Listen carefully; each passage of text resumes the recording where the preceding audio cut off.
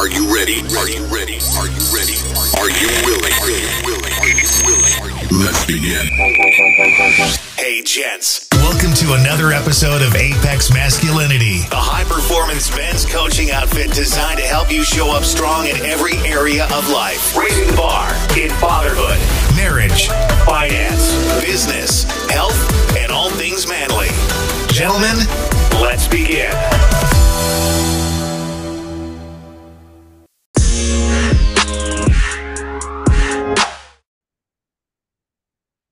All right, guys, my guest with me today is Anthony Glover.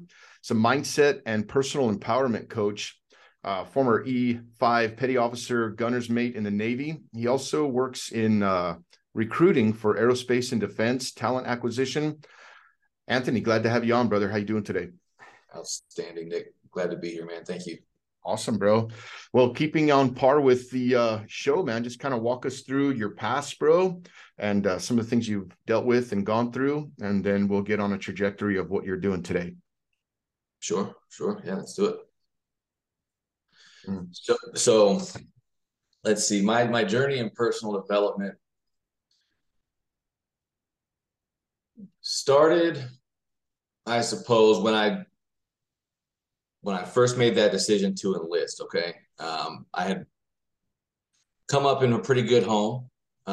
Military was a part of my family. My grandfather served, uncles, cousins served, things like that. I had aspirations at a pretty young age. It was something I was just kind of brought up around. So I had an idea that was a route that I wanted to take pretty early on. Pretty good childhood, as I was mentioning before. I got 4 sisters. I'm number 2. So that was fun coming up. I'm the only boy. Childhood was good coming up. Just to get right into it, my parents split when I was 12, and we moved. I grew up in Washington State and moved down here to Denver shortly after my parents split. And that was probably the big pivotal moment in my life at that point. Moved 1,200 miles away from family, friends. Dad became less of a fixture in my life at that point. So I grew up with my mom. We went from a normal house on, a little lot. It wasn't like we grew up rich or anything like that, but we had a nice, decent house coming up, and then moved down to not the greatest area of town here in Denver, into from that point on, I was trailer park living with a single mom. So lifestyle and everything like that, everything just kind of changed at that point. I didn't really deal with it that well. I didn't know it was depression at the time, but it was sleeping all the time, acting out, anger, all this. Started drinking when I was about 12, partied through high school, smoked some weed, stuff like that. Typical high school stuff, if you ask me. Played sports. I was the guy who, in school, I could do the work.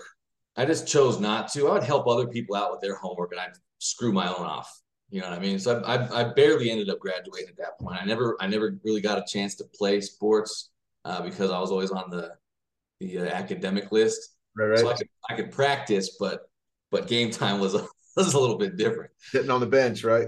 Exactly. But I graduated high school and did my own thing from there. I had aspirations to be a personal trainer at that point too. Fitness has always been a part of my life. That we'll talk more about that as well. Personal development, though, to cut the long story short, that started as soon as I decided to enlist. I had been partying for a number of years after high school. I was talking with a buddy of mine. We were sitting on the couch playing video games, smoking, and doing some other things. Decided that this life wasn't going to get us far, so we needed to maybe make some changes. So we just started talking about the military, and I to this day, I think I owe this guy my life. A few weeks later, after we'd had these plans of, hey, what would you do? He decided he wanted to be a Navy Army Ranger. I said I would join the Navy and go for the SEAL teams. So if you can imagine 2 guys that have been partying and drinking, not doing shit with their lives for years, we have all of a sudden got these aspirations to be 1%ers. Right. He called me out a couple weeks later. He said, hey, man, did you ever get down to the recruiter's office, or you just all talk? Called me out. Nice. And the next day, I went down to the recruiter's office, and I started the process. Mm-hmm.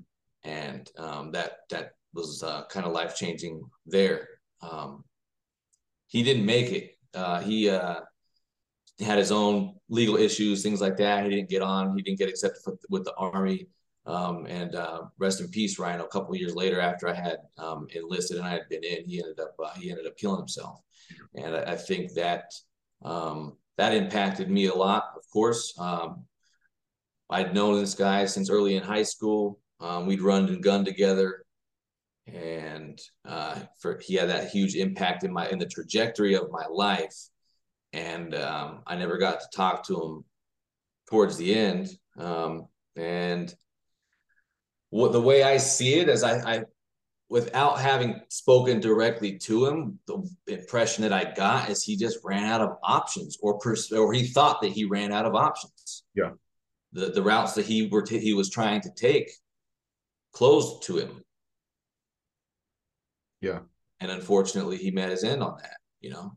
Yeah, no, that deserves to be camped on for a minute, bro, as you're unpacking your story, because my cousin, 20 years ago, bro, we were born a week apart, best friends, dude. We were in a band together. Obviously, we partied together. And he had a severe alcohol problem, and he ended up going to county jail for it finally.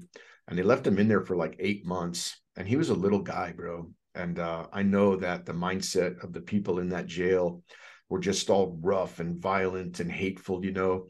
And when he got out, bro, he swore to me that he'd never, ever go back. And I thought, great, man, that means you're going to like make some changes or whatever. I didn't realize exactly what he meant by it. He was on a better trajectory for a little bit, but being in a dead end town, surrounded by the same toxic people, alcohol began to creep back into his life to the point where he had failed a couple sobriety tests with his probation officer. And it got to the point where it was like, all right, dude, like we're fixing to send you back. And in a moment of like drunken finality, he put a .22 revolver to his chest and pulled the trigger, put a single bullet in his heart, bro. I remember going to the morgue with his mom and dad like the following morning to like view the body, bro. And there was just 2 little tiny drops of blood right next to the entry wound on his chest. And because he got to that same place, bro, I have no other options. Like there's no option. There's no opportunity for me. This is my next best choice. And I think a lot of men deal with that. Yeah, we can get into that as we start unpacking these questions and stuff. But yeah, so you're in this place, you end up joining the military, right? Yep, I ended up joining. I had a 10-month window when I signed the paperwork to when I went to boot camp. I enlisted in the Navy. So that gave me 10 months to train. And I signed in as a sonar technician, and met with the special warfare motivators. So because I had aspirations again to be a Navy SEAL, so I got linked up with the coaches and motivators there. My first test, I think I did like 20 push-ups. I think I ran 1.5 miles in 15 minutes. I might as well have been running backwards. Couldn't swim. Couldn't do a single pull-up. Right. You know. But for whatever reason, I had they gave me an opportunity to keep training with them. Okay. And so they gave me the time and the attention and put me in with the team to train and get my scores up, and to the point where that's all I did. I stopped. I put the parties down. I put the drugs down. I significantly brought my drinking down. I had been in and out of AA for a couple. I was 19 years old. I went to AA, and it was whatever. But so I ended up maxing out my scores. I ended up doing really well. I pulled my head out of my ass, so to speak, and I ended up doing really well. Got my stuff together. Maxed out my scores. I ended up not landing a contract with the SEALs because of my past. I had a weed charge that got dismissed because they let me plead down to some other non-related, non-moving traffic violation or whatever. But the fact that it was in my record as a charge that was dismissed, that they looked at that as grounds to not pass me through. So that is what it is. Went into the boot camp, had a successful career. I had did 4 years in. I say successful, but it was also challenging at the same time. 6 weeks out of boot camp, I got a DUI in San Diego and almost got sent home.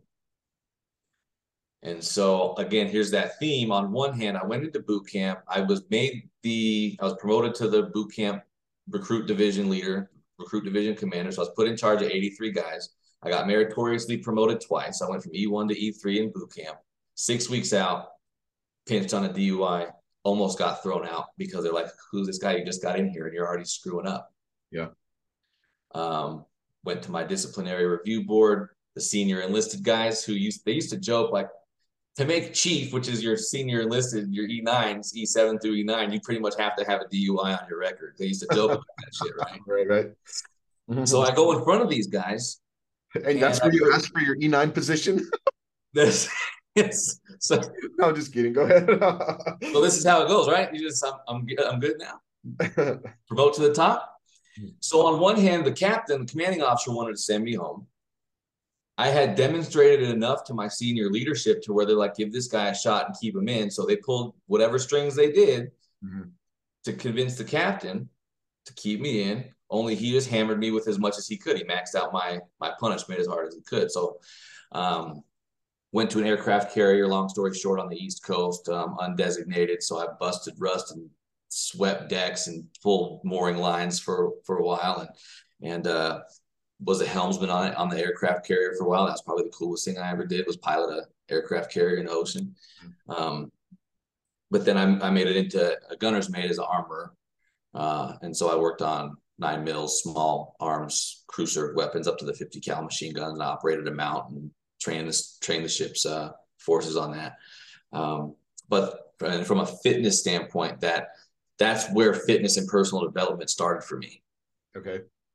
Was reading books on military and leadership and going as hard as you can and developing a mindset of, this is a double-edged sword for me, is go as hard as you can, as long as you can, until you can't go anymore, or you fall out. Mish, got my dog here with me. Thanks, baby. We're safe. You're a good dog.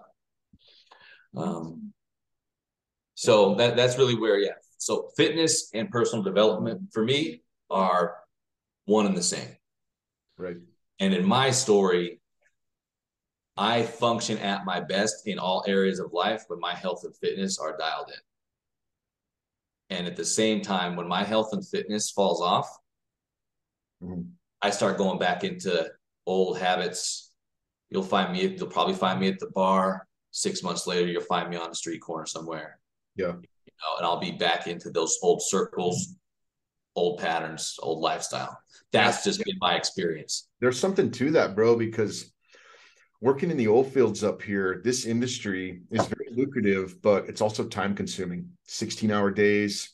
Some of these guys pound out 7 days a week, 6 weeks straight, and then they get a week off, kind of a thing. And all of these other areas of manhood kind of take a back seat while you're progressing through your career, making a name for yourself, making money. And there's like a season for it, for sure. Guys will come up here from all over the country when they hear like it's the California gold rush. You can make great money, and like most wages up here start at $25 an hour, and then you're at 45, or I guess that would be 35 by the time you hit overtime. And guys do really well, but their health and fitness just fall as a result of it. And for myself, health and fitness had been way in the backseat for a lot of years. And then as part of that life coaching program that I enlisted in, I was talking with you about on the warm-up chat there, that really boosted my self-confidence and my self-esteem, not only because I got my blood work lowered to really healthy levels, but it just gives you an opportunity to get stress out. When you start seeing the changes in your strength and in your physique, it boosts your self-confidence. Like as men, like we were created to be fit and strong and dangerous, I believe. What do you think about that? No, I agree with that 100%. I listened to a podcast, Jocko Willink and Jordan Peterson. You're probably familiar with those guys. And I really latched onto this conversation that they had, is that a safe man is not a good man. A good man is somebody who's willing to do horrible things, but has that under control. He's capable of violence. He's capable of being a warrior. He's capable of wrecking shit. But he has that under voluntary self-control. Yeah, I like that. So I agree with that. You know, we're meant to, if you go back to 10,000 years ago, BC, war days, we're meant to be war fighters. We're meant to go out and conquer and expand and just explore and go out into the world. Yeah. And so I ascribe to that thought that you're saying.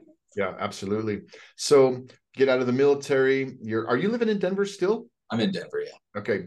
A couple years go by, you're maintaining your health and fitness, and you get to this point where you realize that you're ready to start giving back and contributing. And it's like this for a lot of guys. It's exactly my same story. You fill up like a sponge on the books, the podcasts, the tech talk videos, the seminars, the conferences. You get your life under control and you get dialed in as a man. And then you start realizing like there's this internal call to want to reach back into the lives of hurting men or hurting people and offer the tools and the strategies that you've now learned into the lives of other people and start seeing other people rise up and succeed. And there's like this great fulfillment in doing that. So this is where you're at today, right? With your coaching program and your journey of, you know, personal development has brought you to this place. Yeah, that's where I'm at now. And it's evolving, who I'm able to reach, who I'm able to help.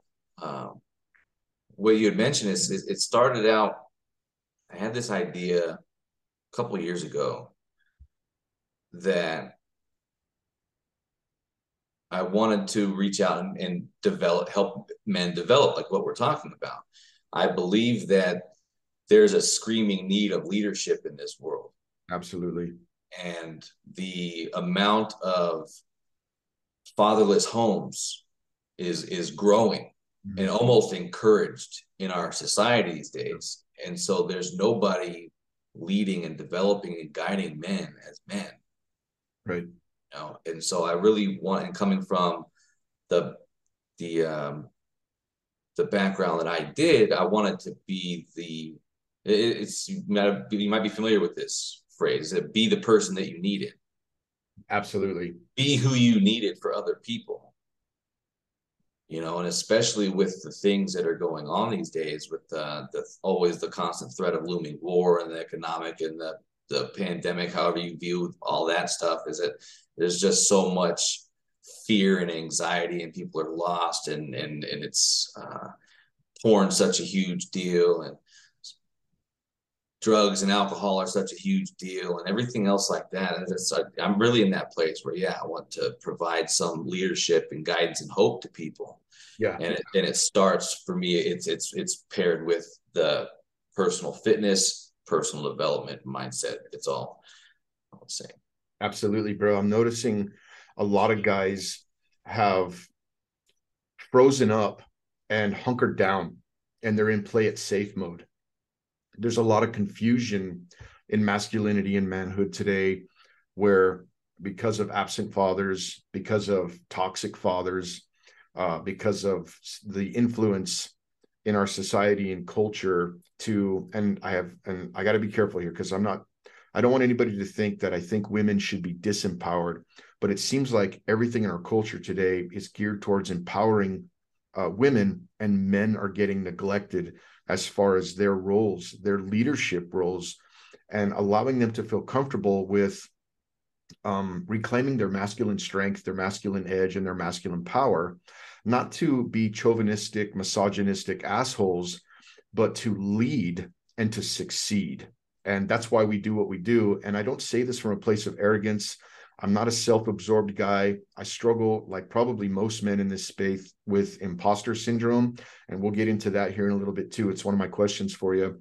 But you and I and the other men out there doing this, bro, we're difference makers. And I got to remind myself that often, that, you know, one guy might have a reach of 10,000 guys. Another guy might have a reach of 100. We're all at different places in the journey, but we are making a difference. I have people reach out to me often, because I included my email, and I've got my email, my phone number on the website. I included my email in the book, And I mention it on occasion on a podcast, and I will get these random people. Like a couple of weeks ago, this dude in Oklahoma just emailed me out of the blue, and he's like, dude, thank you so much for the book. Like, it really helped me understand childhood trauma, what my place is, and it gave me tools for like the next steps on how I can start moving forward, getting myself off drugs and booze, and just really dialing my life in. And that right there is worth more than any book sales, you know, any revenue created from coaching programs, just to know that somewhere out in the middle of nowhere, my content has impacted some dude on his journey. I find that powerful. It's yeah, it's especially when you've been there, when you know that you can be that lifeline for somebody else and you get that feedback. And that's what keeps me going as well. Is I don't know who's out there watching and not saying anything. So many times I've just been messaged by somebody who I had no idea was even out there. This specific person reach out to me and say, hey, I've been watching your stuff and it's really been helping me out. Yeah. So that's that to counteract that imposter syndrome, right? It's like when that negative mind, that negative voice, I call it the bitch voice, comes into your head and is telling you all these negative things, or you maybe not feel like it that day. You're wrecked from a day of work and everything else you have going on in life. And I still have to keep going. It's selfish of me to not keep putting this stuff out there, because somebody else out there is where I was 5 years ago. Right. And oftentimes, and you mentioned, not trying to be an asshole and not trying to be chauvinistic or anything like that. And I get fired up in my message sometimes. And sometimes the things that I say, I know sound harsh. What I want anybody out there listening to know is that oftentimes the attitude I'm taking in my message and my delivery is like I'm talking to myself 5 years ago with the shit that I needed to hear. I like that, dude. That's who, like, and when I speak into the phone or the camera or whatever it is, it's like I talk myself into this. I'm like, how do I say this like I'm talking directly to me or somebody else that I love with this message? From 5 years ago or 20 years ago. Yeah. Yep. The shit that I needed to hear that I wasn't. Now, it's good to hear, bro, because I actually went on a volcanic tirade with my last 3 podcast episodes. I did one this morning with my wife, just because I had a conversation with somebody a while back, and I'm not going to beat this horse very much anymore, but it really led me to understand that, like, there is an attack on masculinity, like on proper masculinity. And I understand where the attack is coming from, and I understand why it's being done. But what saddened me more, bro, is that when I talked to this person, after the conversation was over, I was like, okay, you know, maybe my own insecurity was at work here. I was like, maybe I'm wrong. Maybe I'm missing something. So I went on this deep dive for the last 4 weeks and started perusing through all these podcasts and books and stuff. And I realized, dude, that there is a lot of garbage out there that will lead men in the wrong direction. And I was so fired up, dude, that, like I said, dude, I was like cussing and livid and like, you know, bashing, you know, like certain groups of people or whatever. And it's good to know that I'm not the only one out there that thinks like this. So let's just dive right in, bro. You've got content out there. You've got a coaching program and practice that you're developing, helping people rise up and succeed in life. And of course, I have an algorithm on my social media that's friendly to me, because I don't, as I said, I don't get lost in conspiracy theories. I don't watch a lot of political stuff. I don't wait around till the music stops to see how big her breasts are, anything like that. I just kind of focus on personal development content. So the algorithm is good to me. It keeps it coming. And I came across your stuff, and I'd love to just dive right in and get started with attitude. The determining factor is what you had, and that it sets the expectation of success. Talk to us about that, if you would. Sure.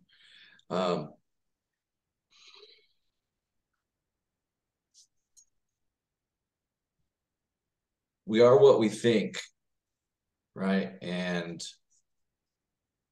there's a term that I really like. It's called where focus goes, energy flows. And whether you think you can or whether you think you can't, you're right. And that's from Henry Ford, I think, said that a long time ago. So one of the biggest differentiators from people who succeed and people who fail is a positive expectation of the outcome. Then that comes to visualization. And, like athletes, right? An athlete before a game, before a match, before a track race, whatever the case is. I do this in the gym too, before a big lift before I'm doing anything big, is I visualize myself successfully completing that. And there's actually science and data and studies being done on this, is that when you do that, your brain doesn't know the difference between reality and imagination. So when you do this and you can visualize and you can future predict or visualize a positive outcome, your body just gets in line and acts in line with that. Right. So attitude, positive mental attitude, is the number one determining factor of success or failure, more so than anything else, even skill set or mental ability.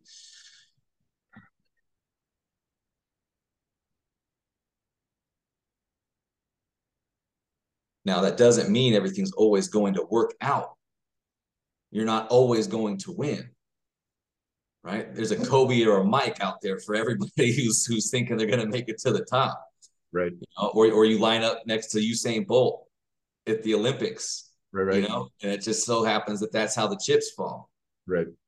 So, but how you approach the situation, how you enter the situation, is going to do loads more for you than if you walk in scared. How do you think Mike Tyson beat a lot of his opponents at some point? You walk into the ring already, and he's like, "Damn, it's Mike." Right. Or Tom Brady. When you step on the field, there's a seed of doubt in there when you're going up against the greatest. And so by the time you even start out on doing this task, whatever it is, before you even suit up, before you get on the field, there's already a seed of, damn, can I? Right. Yeah. Right. But then keeping that positive mental attitude, even through failure, is the next part of that too. Is not everything's always going to be sunshine and rainbows and unicorns. You maybe even seen me or heard me say that before, but it's knowing that it's, for every negative, there's a positive.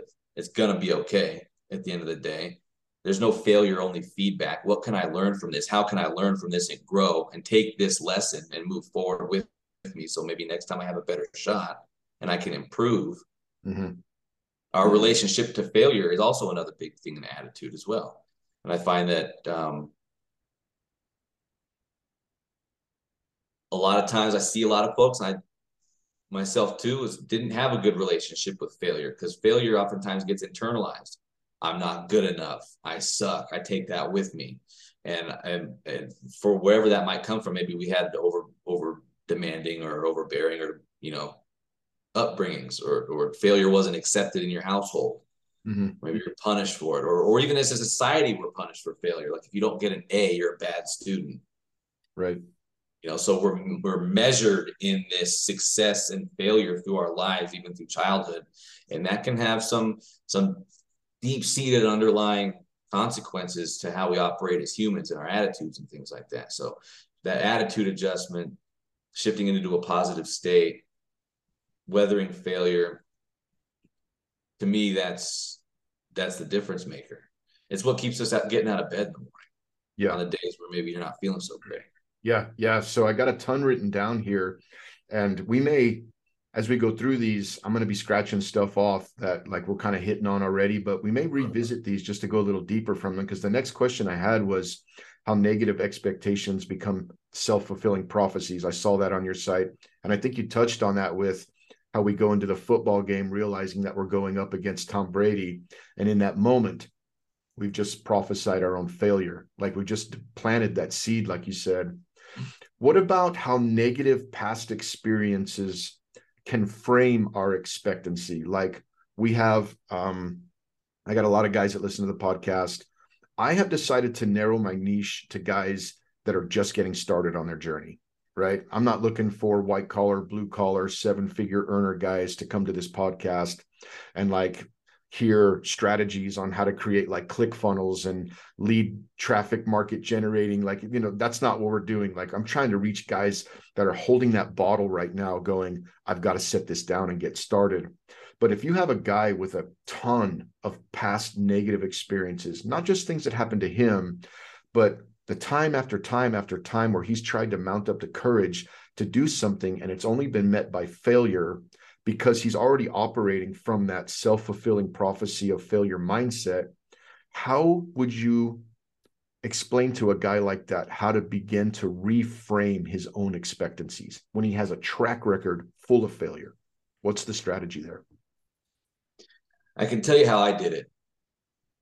And when I was at my bottom, I had just wrecked shit again.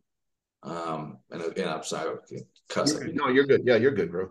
I was laying up at the ceiling after a holiday weekend. I think it was July 4th weekend. And I had been on a bender. I'd been going through that cycle again of self-sabotage. I'd been drinking and doing drugs for months. I had, been to a handful of funerals. And I was in that hole again, and I was on probation, and I had been blowing UAs for a number of months. This was during the shutdown. I think the only reason why they didn't revoke my probation was because COVID. They weren't throwing people away unless you were, violent offenders and things like that. So I got to a point where I looked at the ceiling. I had been in this cycle. I had been in this pattern.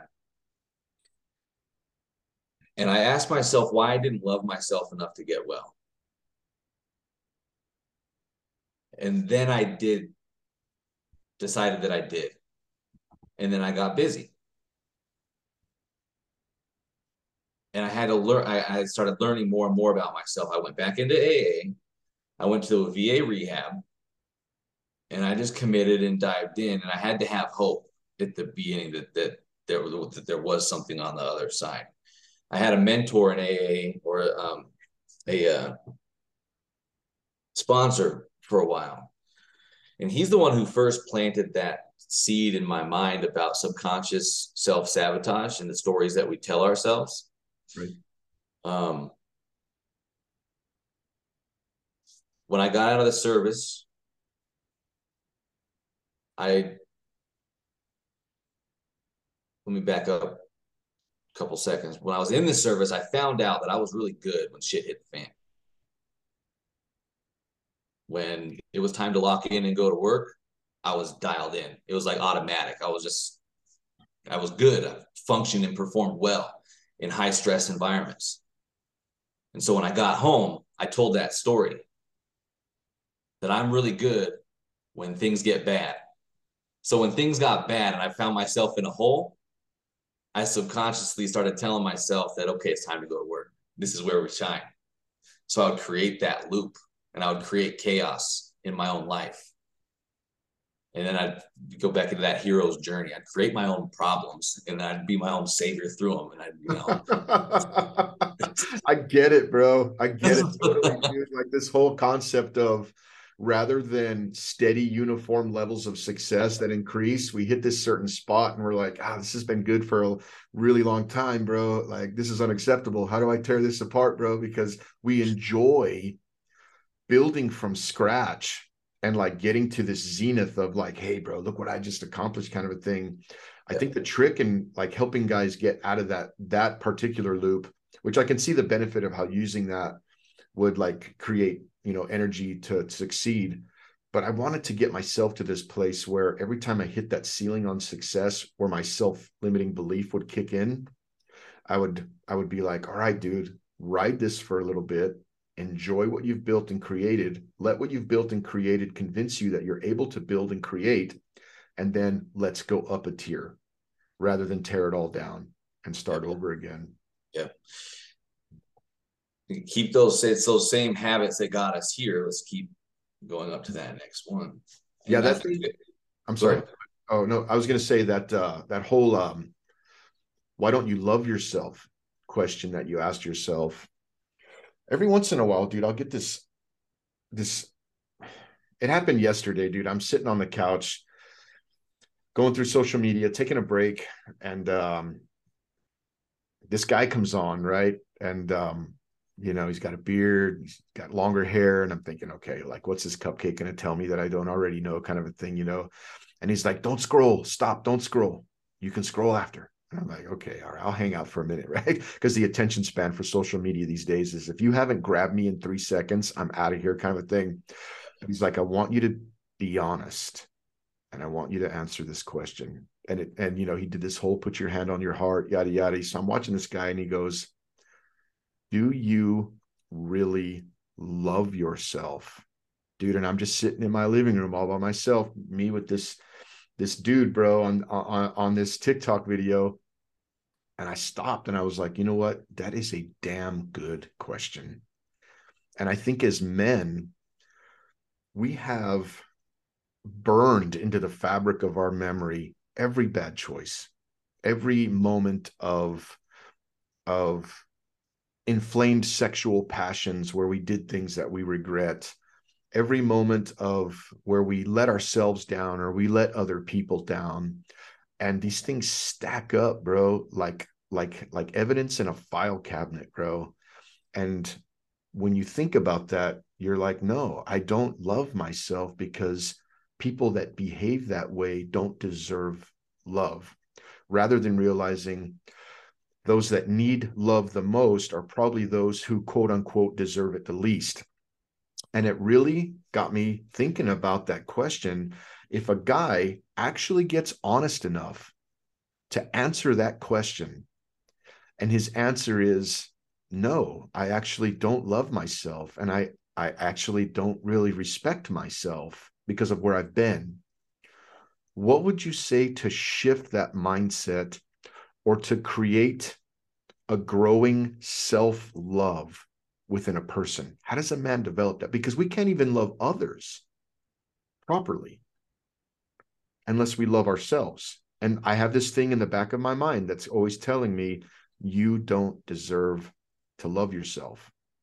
How do we combat that? What's the strategy?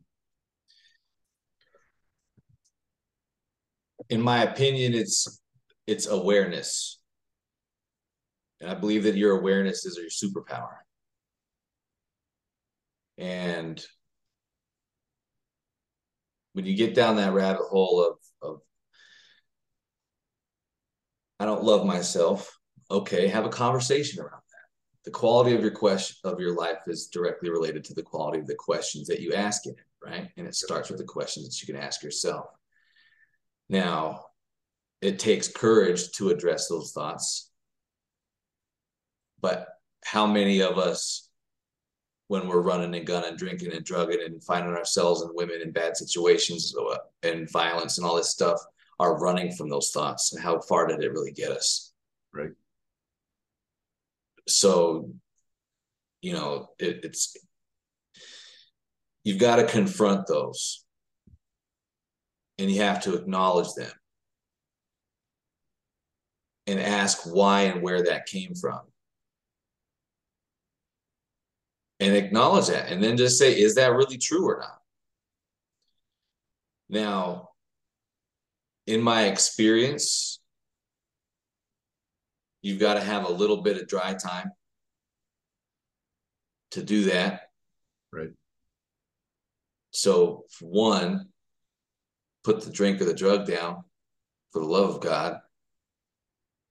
And I had to have other people around me who I could listen to and use other people's experiences. That's what our whole message right here is. For somebody who has a track record of madness, so to speak, and negativity, then and for a long time was my own belief that that's all that existed. So how do we change our outcomes? We got to change our beliefs. But how do I change my beliefs? I have to see examples of what I'm looking for in order to believe it for other people. And then I have to believe it's possible for me. Absolutely. There it is. right? Yeah, I like that, bro. I look at my son, and I tell myself that there is nothing that he could ever do that would stop me from loving him, because like, it's my kid, bro. You know what I mean? And it's easy to look at somebody else that's struggling and go, nah, bro, like, you deserve love. You deserve to be loved. But yet we can't seem to figure out how to afford it to ourselves. And I like that. Just self-awareness, getting honest with the mistakes, getting honest with the fact that mistakes don't define us. And in fact, this desire to be on a new trajectory and change and pull ourselves out and become the 1% of men that actually are now awake and care is enough, is enough to love oneself. That's really good, bro. You had something in your content about meeting fear with courage. So I got this little situation going on in my life right now, okay? Because I know that the way our brains work, we analyze the past to make determinations about the future, right? So my wife and I have been seriously talking about starting a business, like getting to the point where we are no longer someone else's passive income, but we are now creating our own. And the book sales is actually what inspired me to believe that this is actually a possibility, right? I'm like, whoa, I wrote this book. It's uploaded. I don't have to do any work. People just find it, right? Some guy somewhere in the middle of nowhere, like, types in books on masculinity. He finds it. He buys 3 or 4 of them on Audible just because he's driving down the road. One of mine happened to be one of the choices he made. Every morning I get up, there's money in my bank that I didn't do anything for other than write the book 2 years ago, right? And I'm like, okay, there's something to this. So now that first jump in producing this has now convinced me that it's possible. So we're actually thinking about like a full-on, like a brick and mortar type business. But there's all these saber rattlings going on right now about an impending recession, right? And I know that we have to kind of look at truth to make decisions, but whenever we reach for really big things that are way beyond the ceiling of where we've been, we feel that fear come into place. What if it fails? What if the market collapses? What if a recession happens? What if I can't figure this out? What if it's too difficult? On and on, infinitum excuses. And some of them may be valid, some of them not, but the fear is there. Talk to us about meeting fear with courage. I like that. And it kind of goes back to, it's cool to hear what you guys got going on. It inspires me. So I'm in that space again, like we were talking about 2 years ago.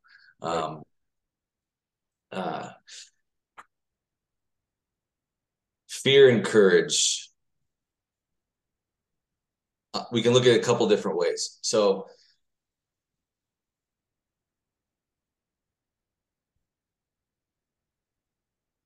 you'll hear me say a lot of quotes that I consume so much information. It sounds like just like you, right? Heroes and cowards experience the same fear. The difference is their response to it, how they deal with it, right? And so that's my foundation of that statement right there, is that we're going to be afraid. And fear it's a survival mechanism, right?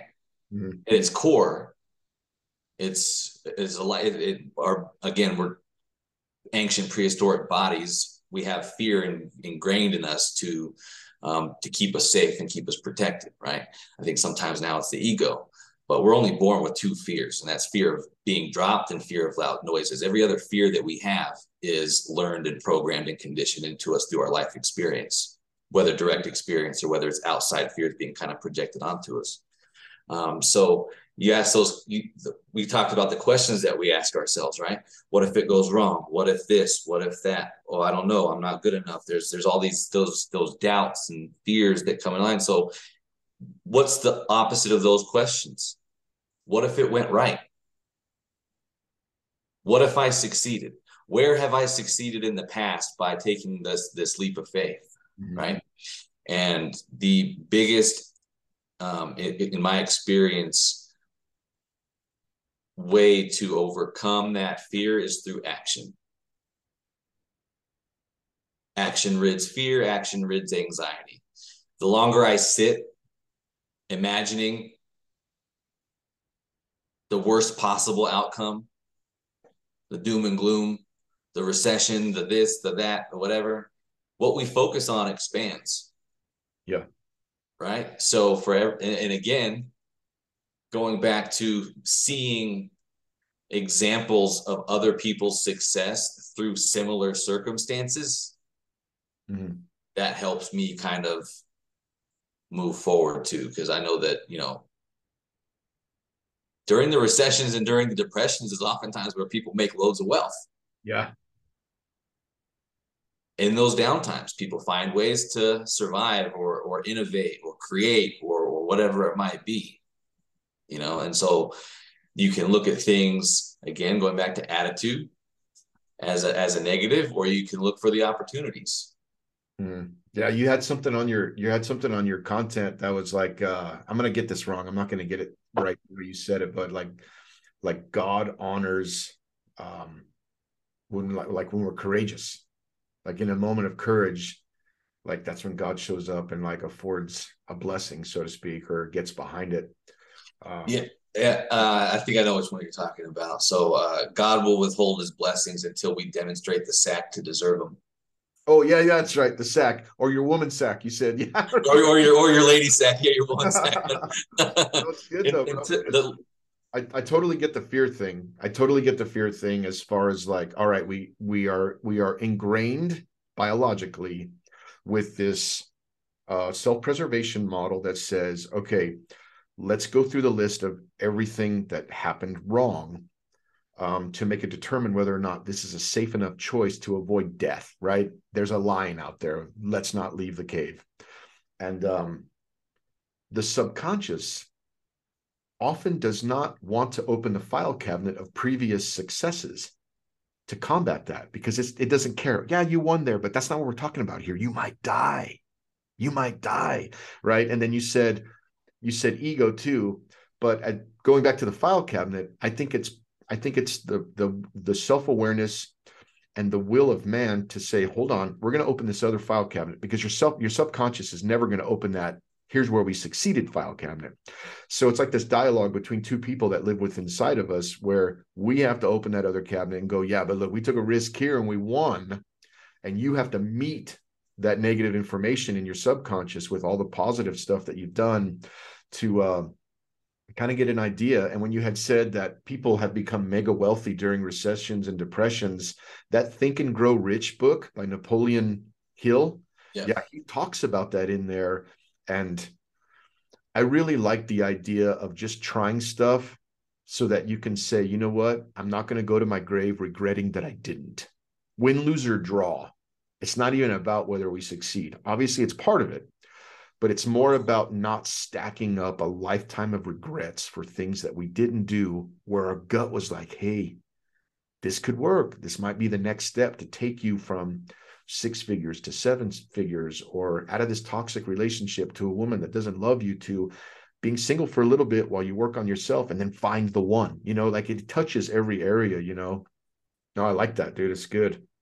You had something in there about gratitude rituals. So we're going to camp here for a minute on gratitude rituals, positive affirmation rituals, morning routine, stuff like that. But gratitude for me, I understand it now. I didn't before, because now I understand it has to do with energy, and energy always collapses into matter. So if my energy is negative, I can expect matter to collapse around me negatively, so to speak. But when I function from a place of gratitude, it begins to open up opportunities and bring opportunities into my life that would not have normally otherwise. And you had something in your content about gratitude rituals. Let's go deep. How does it look, and what does it produce? Yeah, it's evolved from when I was just starting out to where I'm at now. I think it's definitely a practice, and that's been my experience. So where it started was when it was taught to me, like I needed to, like you said, be grateful, an attitude of gratitude. How do I cultivate an attitude of gratitude? to break this negative thought pattern, negative cycle. How we start our day sets the tone for the rest of the day. Whether it's going to be on a positive track or a negative track, right? And so for me, I don't know, I'd be willing to bet that a lot of other people out there, especially when you're in that hole, so to speak, as soon as you open up, the weight of the world's staring you in the face. All of your problems, all of your mistakes, all of your debts, all of your whatever you're dealing with, for me, was staring me straight in the face as soon as I woke up. And that's when I was in that depressed state. I would wake up and I would ask myself, okay, how much longer do I have before I can go back to bed? Because this already sucks. Right. Feet haven't even hit the floor yet, right? And I'm just like, fuck. So for me, it was tough starting out to think of things intentionally that I was grateful for. So it literally started out for me just saying grateful, grateful, grateful to myself, and just repeating the word grateful or gratitude. Because at that point, I'm at least shifting my focus and my attention or my thoughts to that area. And then from there, it kind of picked up and I can start looking for things I'm grateful for. So for now, my practice is I write down as soon as I wake up, I'll go take care of a couple, my business and things like that. My morning ritual looks like I wake up, I drink a glass of water. Usually it's got my vitamins and my greens in it now for health. We're going to talk about that later. We can always talk about that later, but I hydrate first, wake up, hydrate, read something positive, personal development. I've got a couple quotes that are kind of my go-tos. And then I write down 3 things that I'm grateful for. Ideally, they're different. But for me, sometimes, like, number one on my list of gratitude every day is breath. I'm grateful to be breathing. I got another shot today. That is my number one staple. It never changes. First thing I'm grateful for every day is that I'm breathing. From there, sometimes it's toothpaste and shoes. Yeah. Sometimes it's the little things that I get that I take for granted. Mm-hmm.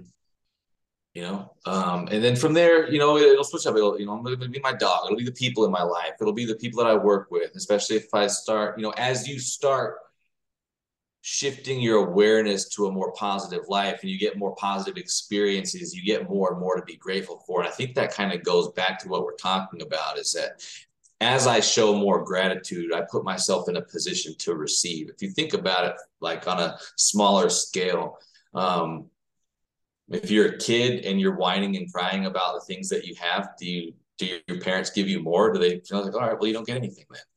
Yeah, absolutely. Right. And so similar deal. If you show appreciation to your parents when you have what you have, they're more inclined to give you more things because you're showing that you're grateful and you appreciate those things. I like the mindset. I say pretty consistently, what you appreciate appreciates. Ooh, I like it, bro. Yeah, like house values. Appreciate it. Yeah, I like it. I like it. Yeah. What you show appreciation for appreciates in value itself, right? The same thing in people. When you can say, hey, man, I appreciate this action that you took, or I appreciate you being this way, you bring more of that out of people. So whatever you show great gratitude for, whatever you show appreciation for, expands in your life. But it also goes with action as well. If I say I'm grateful for something, how am I demonstrating that gratitude in practice? If I say I'm grateful for example, my truck, but I'm not taking care of it, I'm not getting its maintenance done regularly, I'm not getting the tires rotated, I'm not cleaning it out, it looks like it's just an extension of my closet. It's just got a bunch of, it's just a mess. Am I really demonstrating gratitude for that thing? Dude, I like that, bro. That's really good, bro. Because I get up in the morning and I'm like, I'm grateful for my wife. Okay, prove it, right? Yeah, let's prove that you really are, because like that action determines the mindset that you just declared to yourself that you have. Yeah, that's actually really good, bro. And it's actually going to create like some more focused work in the areas where if I expose it as a gratitude thing, dude, I better be able to show myself how I'm appreciating it in real time. Yeah, it's good, dude. So are you a positive affirmation guy? Mm-hmm. Yeah. I am statements, things like that. Yep. What does that look like for you? And if you don't, like, there's some things like people, like I did a podcast with this lady in Romania a while back, and she had like, what do they call those where you make a wall of like a vision board or whatever? Yeah. And I was like, oh, cool, man. Well, it's on Zoom, it'll be on YouTube. Like, turn the camera and show us. And like, she showed it real quick. And then she's like, actually, you know what? I don't want to really show that. And I think one of the pictures up there was like her in a bikini, like she's trying to get fit and trim.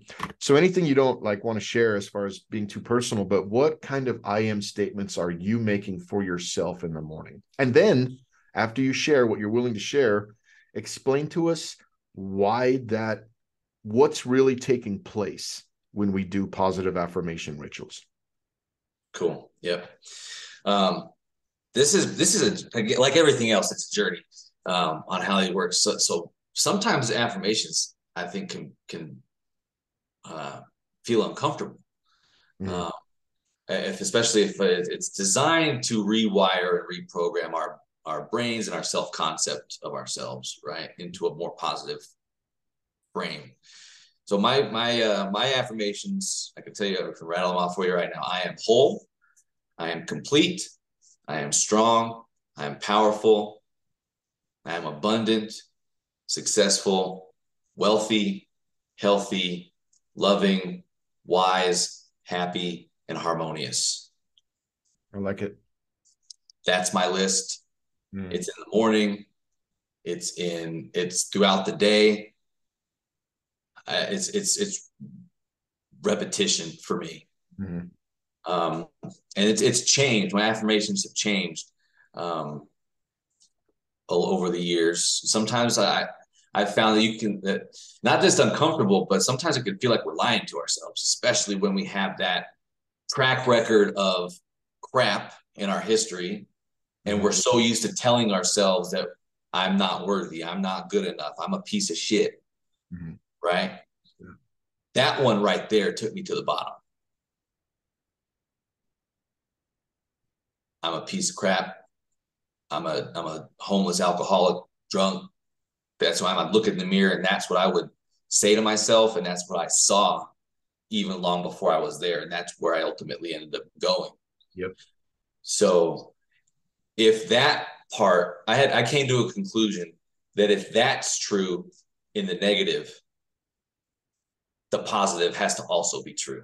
Absolutely. And if I give it enough time and consistency and conviction and commitment to that, then just as much as I fell off and I fell down, I can see, I can take myself upwards as well. So it's writing it as well. I got to write them down first. And I do those every day. Right after I get done with my gratitude, I've got a little journal. You can pick these type of journals up probably for like $20. Right. It's got my morning routine check marks. It's got a gratitude section, so I write down what we talked about there. And it's got my affirmation statements. I can write those down too. I've found that it's helpful in my affirmations, especially starting out into a new direction that I'm trying to take myself with them. Putting my affirmations in more of a growth phrase than an identity phase, if that makes sense. So I guess what I could give an example from that is I am learning, I am growing, I am getting better in this area. I might not tell myself that I'm a master at this yet, or I am that thing. I'll dial it back into a more of a something that's more believable for me at that point. Yeah. Because belief affects behavior. And Absolutely. if you're telling yourself you're a millionaire when you're making $20,000 a year, the disingenuousness of your reality fights against that affirmation actually producing the mindset to accomplish that. Yep. And I've found, to continue on that point, I've found that it can have the opposite effect, because it can take us back down into that, look at this kind of deal. Your beliefs take your action. I love that statement.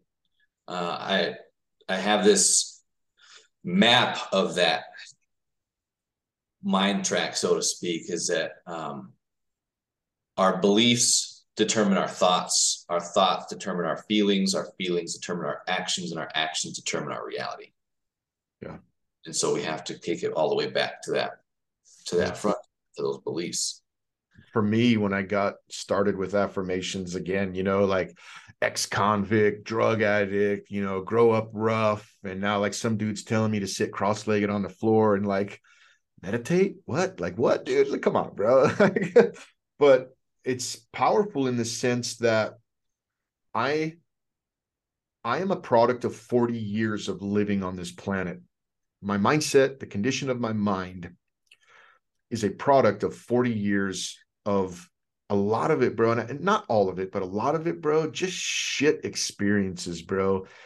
Disempowering, and now that's my core worldview.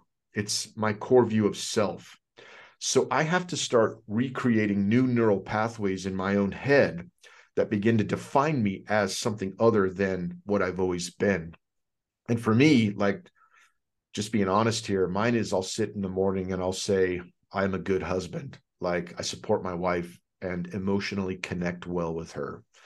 Because for a lot of years, I didn't know how to do that, right? I could work, I could bring home bacon. Like when we were down and out back in Colorado, I lived in my car up here in North Dakota just to get it going, just to make it work, and now we've reached this place where I'm humbled and I'm grateful.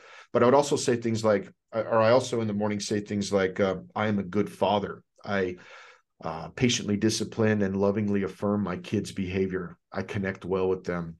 I am a highly sought after public speaker in the area of personal growth and development. I'm a successful author of self-help books for men.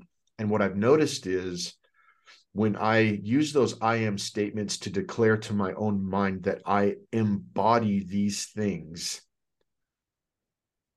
belief affects behavior. So if I can convince my mind that I am these things, all of a sudden my actions and my behavior begin to align with what my mind believes. So I find myself doing things that I wouldn't have normally done otherwise that are actually progressing me down this journey to become what I'm declaring. And it's powerful, bro. Things where I would have been like, no, that's not me. Like, I can't do that, or I can't figure out how to do that. The first experience I had with this was, it was the first personal growth and development workshop that I ever hosted. And it was here in this town in North Dakota. And I was like, dude, this is what I want to do, bro. Like, this is such a tremendous amount of fulfillment that I get from this. But I could not, there was all of these blockers in the way of trying to get it figured out. And now it's so simply done and understood on how to do it for me. But before I had convinced myself that this is who I am and what I'm supposed to be doing, there was all these psychological blockers that I couldn't get past. And by telling myself, dude, this is who you are this, all of those blockers and those obstacles just collapsed like false walls, bro. And yeah, it's as simple now as just like calling the college or calling the library, renting an event venue space for like $100 or $50, doing a couple Facebook ads and posting it on Eventbrite, and people just show up, dude. And they're actually willing to spend money and like come and hear some dude that they don't know talk about how to build confidence.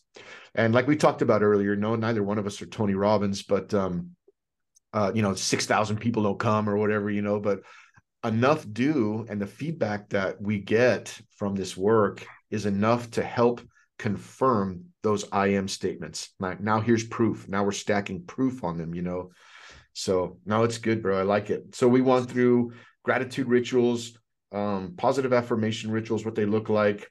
We kind of talked about self-talk, but maybe we should take a minute and talk about like how negative self-talk keeps us stuck in that place of unproductivity. What are your thoughts on that? Not just in the morning rituals, but all throughout the day. Every time we do something or look at ourselves in the mirror, there's this negative self-talk. Maybe you could talk about how that's a cyclical loop or something that keeps us stuck in that place. Sure.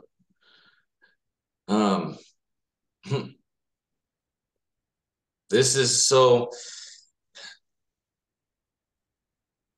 it's so important. This self-talk is so important because who do we have 24 hours a day, 365, but ourselves? Yeah. We have to live with ourselves.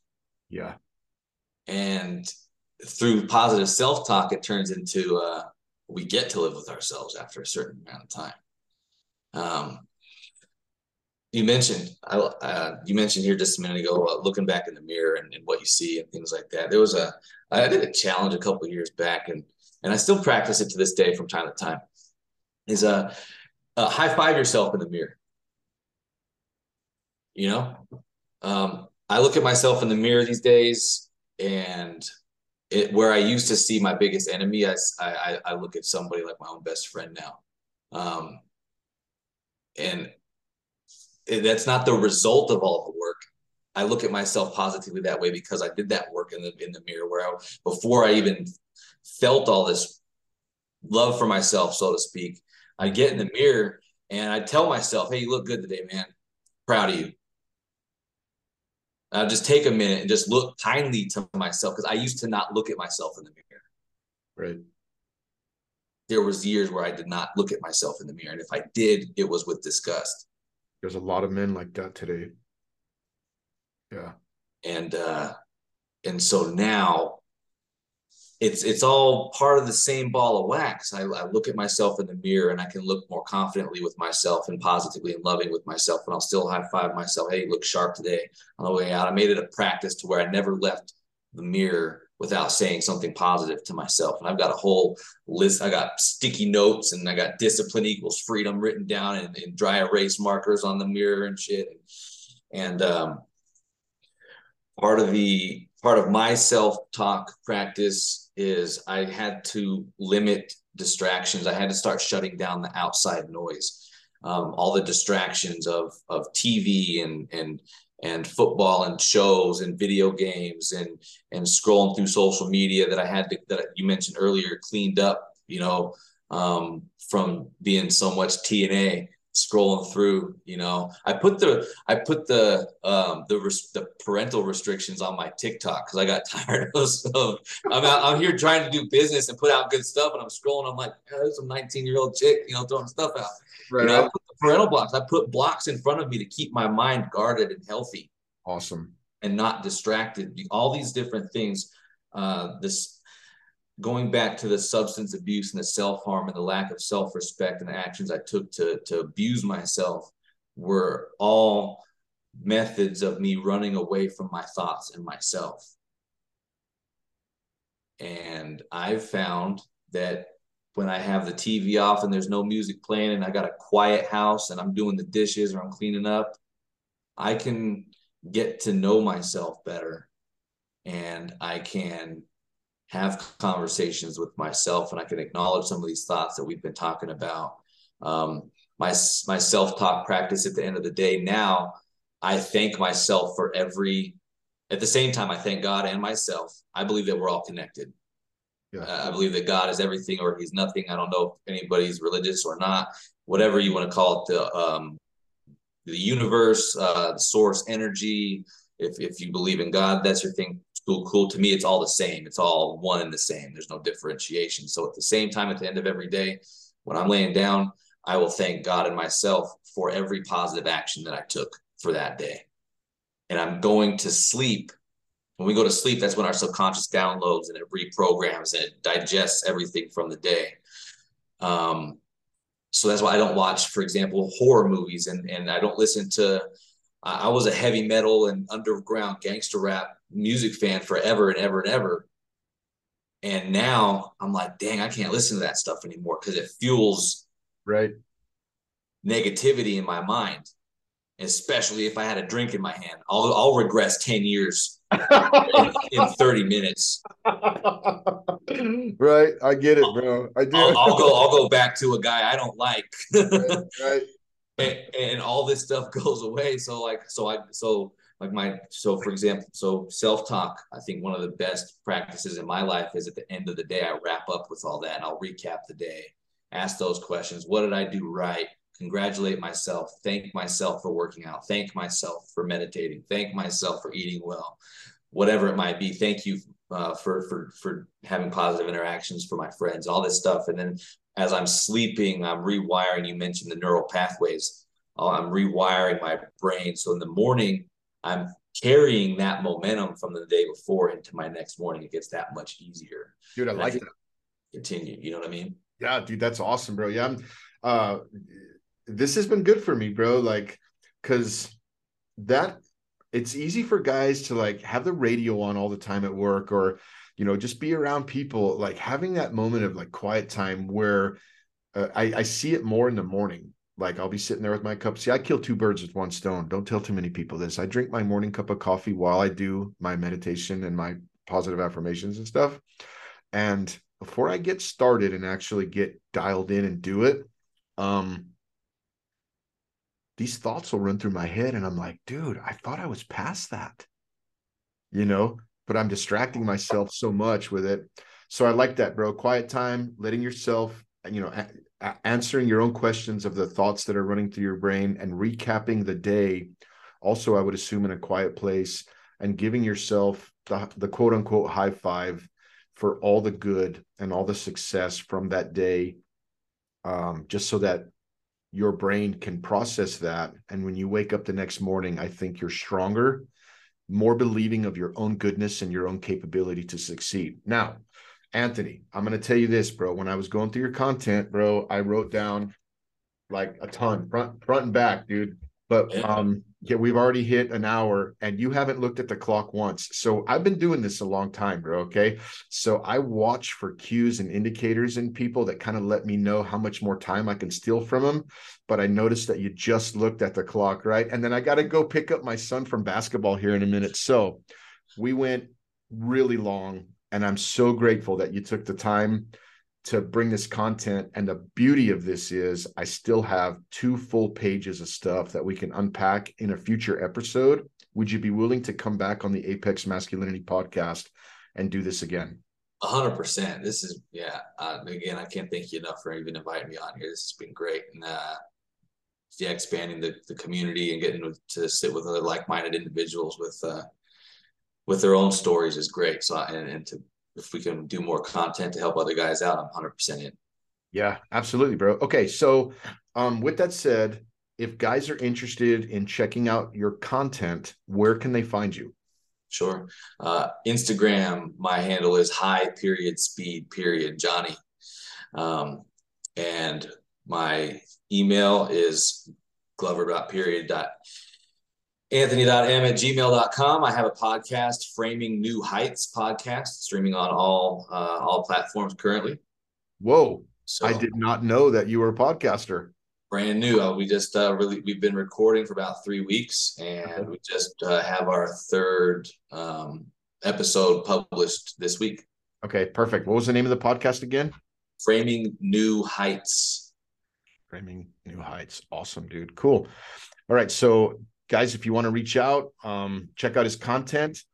He just blasted his email out there. So if you guys are looking to hire for yourself a mindset and personal empowerment coach, this guy's got a handle on it, guys. It's been really good content. I would encourage you to go and check that out. And Anthony, it's been a blast, bro. Yep, I'm excited. It's always good to meet people in the same space that are on the same trajectory. So with that, I'll let you get to the rest of your morning. I'm going to go grab the kid from basketball, and we'll do it again soon. Looking forward to it. Have a great one, Nick.